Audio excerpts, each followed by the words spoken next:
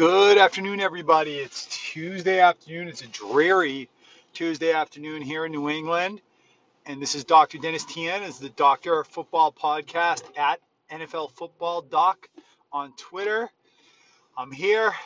It's the trade deadline coming up at 4 o'clock.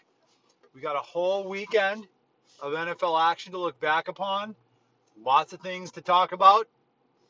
I'm going to start right away in New England, where I always like to start, with the New England Patriots. Now, let's just call it what it is. The Patriots right now are 8-0. But if you've been listening to the podcast, you know that I've been saying this team had the easiest path to 8-0 of any team in NFL history. And I think that's a statistical fact. And it's only been further validated in the last few weeks. Now, the extended preseason, which is really what the first 8 weeks of the year has been for the Pats, is over. The real season begins on Sunday night in Baltimore. And we're going to finally get to see what this New England Patriots team, and specifically what this New England Patriots defense really, truly is. I have no doubt right now that the Patriots are a very, very good defense. And I'll even go so far as to call them a great defense. But I don't think anyone can say that this is a generational defense, an all-time great defense, until we see them beat quality opponents and shut down a good offense or two. Patriots have played historically bad competition. And if you look, there have been a few statistical analysis. And the Patriots are doing so well, even against bad competition, that it is historic. But I need to see it with my eyes against Dallas, against the Chiefs. Hopefully Mahomes will be healthy. Against the Ravens, because they're the hot new thing this year.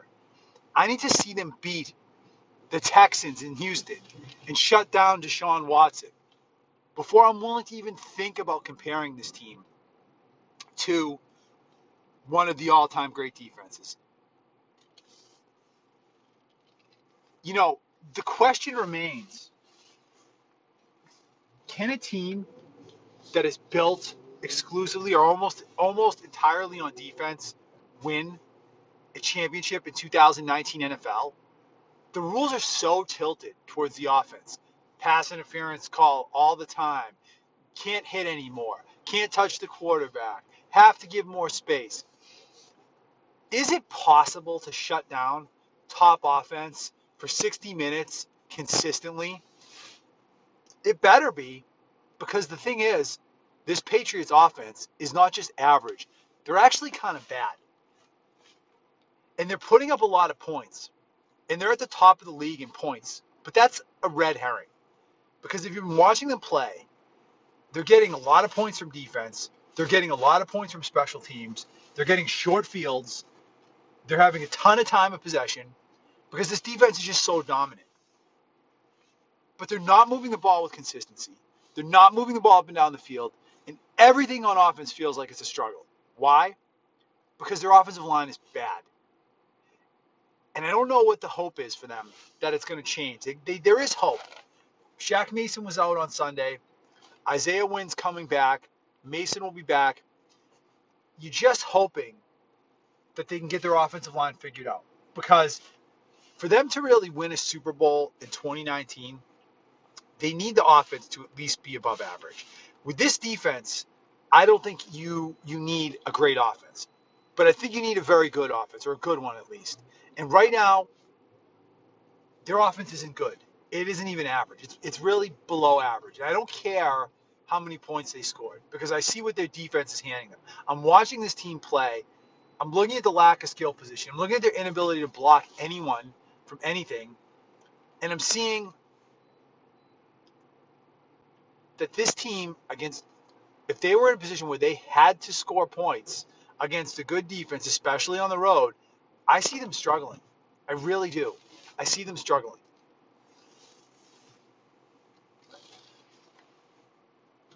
On Sunday, the Browns really should have been right in that game. They consistently thwarted the Patriots offense. The Patriots had one or maybe two sustained drives in that whole game. They were gifted 17 points. The reason the Patriots won that game by 17 points is because Mayfield and Freddie Kitchens could not get out of their own way. I mean, that was embarrassing. If Cleveland had just not shot itself in the foot consistently with penalties and with the 3 turnovers early on, they would have been right in that game. They would have been right in that game. They probably could have won that game.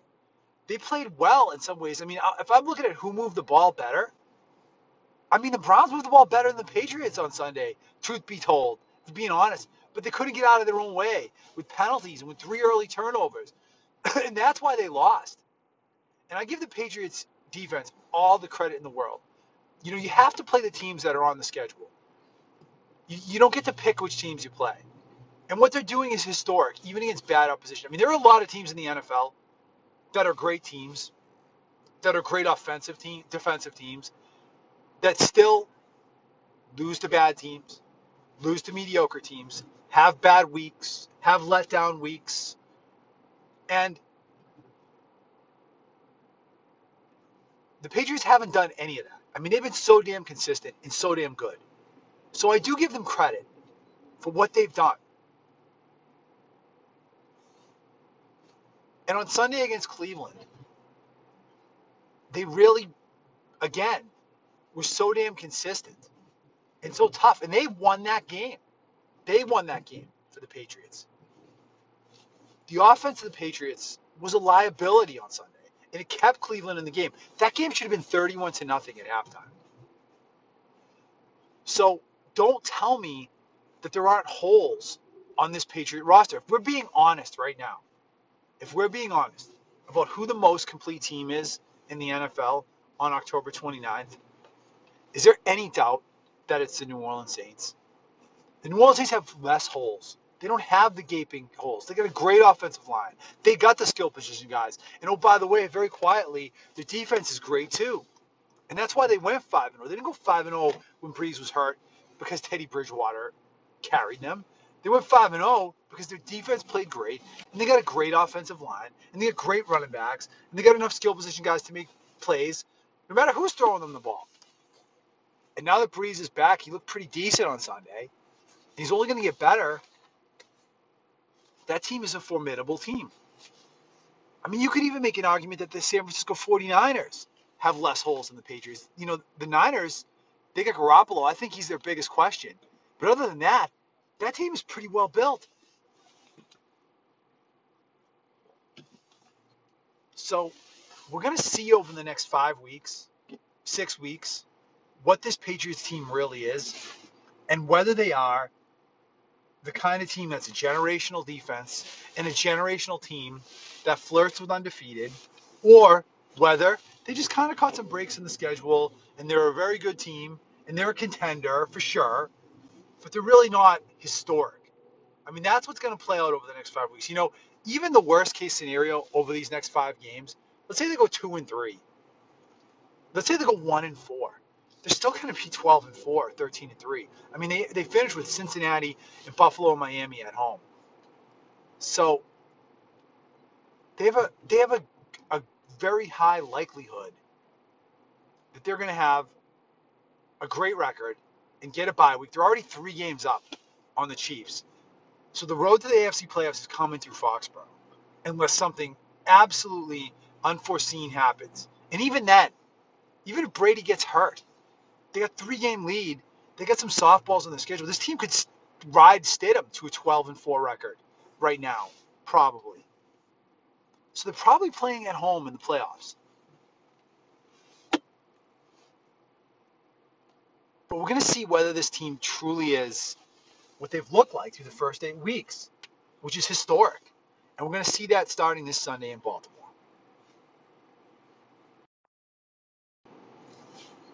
You know, when you play in New York, things can get a little hyped. And players that play in the spotlight of New York and LA, some of the other big markets, they get a lot more. They get a lot more attention, a lot more hype than players that play in smaller markets. Now, I've watched Sam Darnold now for almost 2 years, a year and a half, start for the New York Jets. And I think Darnold has a chance to be a good quarterback, but I don't see anything special from that guy. And I found it laughable this year in the offseason when people were talking about Darnold as being like the next great young quarterback or being like the heir apparent to, you know, one of the top echelon quarterbacks and putting him in that group. And I saw some flashes from Darnold, but last year, but this is 2019. And anyone that comes in should be able to make some plays downfield. I mean, I think Darnold threw like 20 touchdowns, 14 picks. Not a bad rookie campaign. But really, taken in the context of this era, it's really nothing special from Sam Darnold. And now you have a couple more starts this year. He had the bad injury. But you had a couple more starts this year. And what are you seeing from this guy? I just don't know if he's going to be all that the New York media hype machine has told us this guy is. I'm looking at what Sam Darnold's doing, and I don't think it's all that much different than what Gardner Minshew has done. In fact, it might be less. Or Mason Rudolph, or, you know, Josh Allen, or Baker Mayfield. The only one of these young quarterbacks that's really playing distinguished right now is Jacoby Brissett. And he gets no real credit for it. And Kyler Murray looks great so far too, given where that team is. But Darnold is getting a lot of extra credit. It's not dissimilar to what happened with Odell Beckham Jr. I mean, I know everyone loves OBJ, and I'm not going to tell you the guy's not a very good player. I just don't think he's a great player, and I never did. I think he made a great play on national television on Monday night with a phony baloney glove on his hand, by the way. And I think that vaulted him into like urban legend status. And all of a sudden, this guy is considered the best receiver in football. Well, you know what? Catching 12 or 13 touchdowns, you're a good player. But in 2019, there's going to be any number of guys in the NFL that do that in any one year. And I've seen game-changing, generational wide receiver talent before. I saw it with Randy Moss. I saw it with Calvin Johnson. I saw it with Antonio Brown. And I never, ever felt like OBJ was that kind of a player. And everything that's happened in the last 2 years has validated that, because you look at what he's doing now in Cleveland, and he's nothing special. Listen, you could have taken Calvin Johnson in his prime, or Randy Moss in his prime, and put him on, or Jerry Rice in his prime, and put them on that Cleveland team, and they would at least be making some kind of impact. I mean, OBJ's been silent. He's been silent. And we're all pointing the finger at Mayfield and Kitchens and the offensive line, and guess what? They all stink. But a generational wide receiver, he's still going to make some kind of impact. LBJ's made almost none. And that's because he's not that level of player.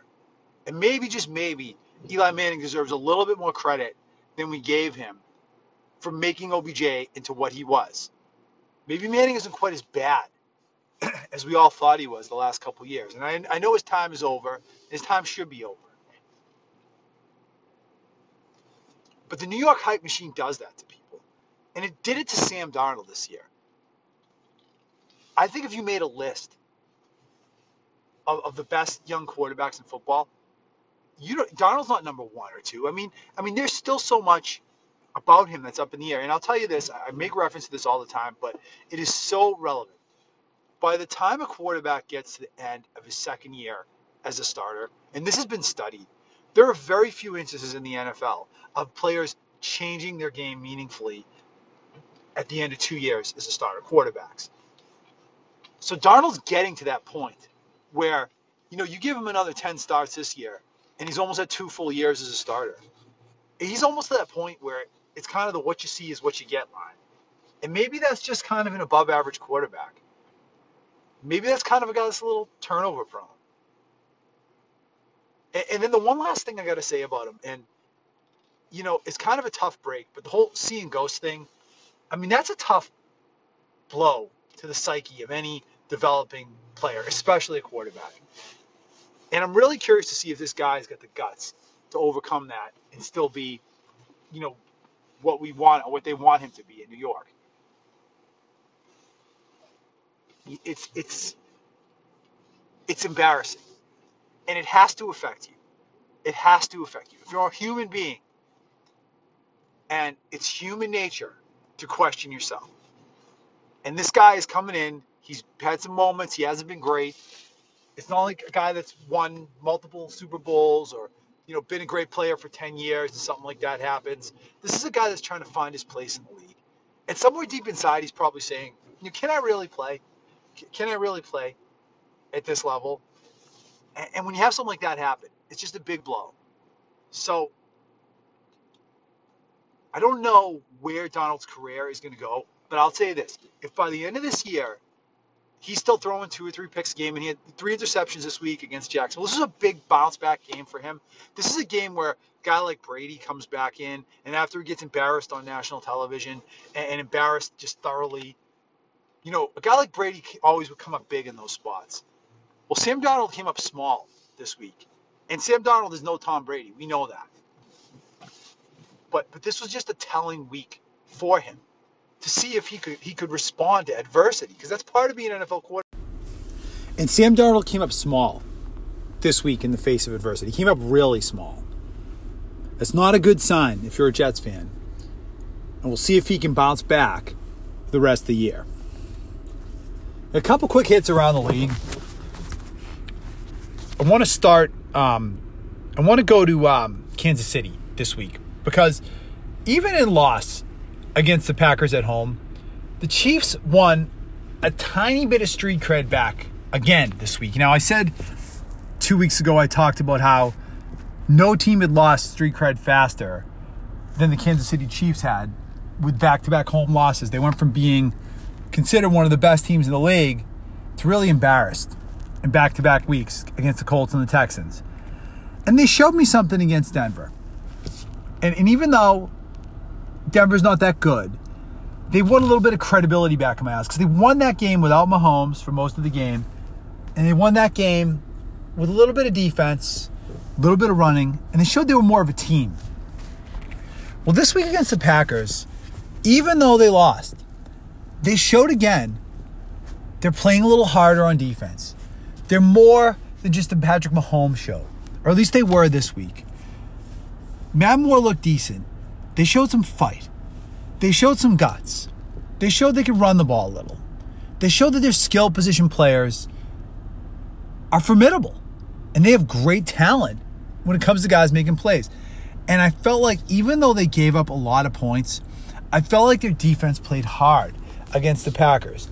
So Kansas City Chiefs have a long way to go, in my eyes, in terms of proving that they're any kind of team that can compete with the New England Patriots or any of the top teams in the league. But they did show a little bit, just a little bit, this week against the Packers in terms of we are more than just Patrick Mahomes show. Those of us in the Cam Newton's tenure should be over in Carolina camp got dealt a major blow this weekend with the Carolina Panthers' pretty resounding and one-sided loss in San Francisco. And it's as if the waters, that was already a complicated situation, and now the waters just got even more muddy. Because Kyle Allen looked like, frankly, a backup quarterback. And that was the biggest test the Panthers had since Newton has been out injured. Now, Newton hasn't been doing great for a long time. But, on one side of the coin, you got Drew Brees. And when Drew Brees gets hurt, when he's healthy, you bring him back. Why? Because he's been a great player for so long. And no one was really questioning that Teddy Bridgewater should replace Drew Brees, even though the Saints were 5-0 without him, without Brees. But because Newton's performance has just frankly been so poor and so mercurial in Carolina for the last really 3 years, a lot of people naturally questioning whether Allen should stay in there for Carolina. And I was one of them. And I've gone so far as to say that yes, Kyle Allen should stay. The Panthers should stay with Kyle Allen. Well, that was dealt a major blow this weekend because now the waters are very muddy in Carolina. And I think they say Allen is going to start again this week. Newton's still not ready medically, but it's going to be a very tough decision in a tough situation for Ron Rivera when Newton finally is healthy. For the 49ers, hey, that was a statement win this week. That was a win that said something to the NFL. That wasn't just a win. That was a win that said, we are undefeated too. You better start paying attention to us. The Niners now are 7-0. Jimmy Garoppolo, I believe, is 15-2 as an NFL starter. I think this is going to be one of the great sports debates or questions, or could be if Garoppolo keeps going this way, of all time, which is, did the Patriots make a mistake by letting rid of Jimmy Garoppolo? And I think the answer forever will be no. Because in the 2 years since then, hey, they made a Super Bowl and they won a Super Bowl. I mean, what more could you ask for? And Garoppolo still hasn't won anything. But it looks like Garoppolo might be around for a while. He's still a little shaky at times. I don't really think he's winning these games with his arm. But there's something to be said about guys that just play winning football. I mean, Troy Aikman, he never threw for 3,500 yards and 30 touchdowns, but they always won championships in games. There is an art to playing winning quarterback, and sometimes it's a little different than piling up big numbers. And maybe Garoppolo just has something. I don't know. But that Niners team looks like they are a very complete team. And you could also make an argument that they're a more complete roster than the Patriots. I want to go to Chicago, where things just keep getting worse and worse for Mitchell Trubisky and the Chicago Bears. They're 3-4 now. And it just looks like Trubisky is regressing in his third year in the NFL. Now, last year, he wasn't spectacular, but he did throw 24 touchdowns and 12 interceptions. Yesterday, he looked totally disjointed against a pretty mediocre San Diego defense at home. And really, the story of the Chicago Bears game should be not that they missed a field goal with seconds left to win the game. It should be that Bears had the ball inside the red zone four times in the first half. And they came in with 9 points, missed a field goal, couldn't get in the end zone. That's why the Bears lost that game yesterday. You want to put it on the shoulders of Eddie Pinheiro. Well, you know what? 41-yard kick, Soldiers Field, windy day, natural grass. Should he make the kick? Yeah, he should make the kick. But that's not a gimme kick. That's not a gimme kick. The Bears couldn't get the ball in the end zone. They should have been up 20 points in the fourth quarter of that game. Should have never had a chance to even lose that game. That's why they lost the game. Red zone opportunities, whether you take the 3, the 7, or a 0, that decides so many football games. And that's exactly why the Bears lost. Now, I saw Matt Nagy's press conference, and his attitude to me was laughable. You can get up there, Matt Nagy, and you can be all in the face of some reporter, like you're the expert, and why I did this, and I didn't consider running the ball, and, I'm the coach. Let me ask you one question. If there's 43 seconds left on a windy day in Foxborough, and Bill Belichick's got a 1st and 10, is he going to put the game in the hands of his kicker, or is he going to run another couple plays? And I know, I get it. Belichick has Brady as his quarterback, and you've got Mitchell Trubisky.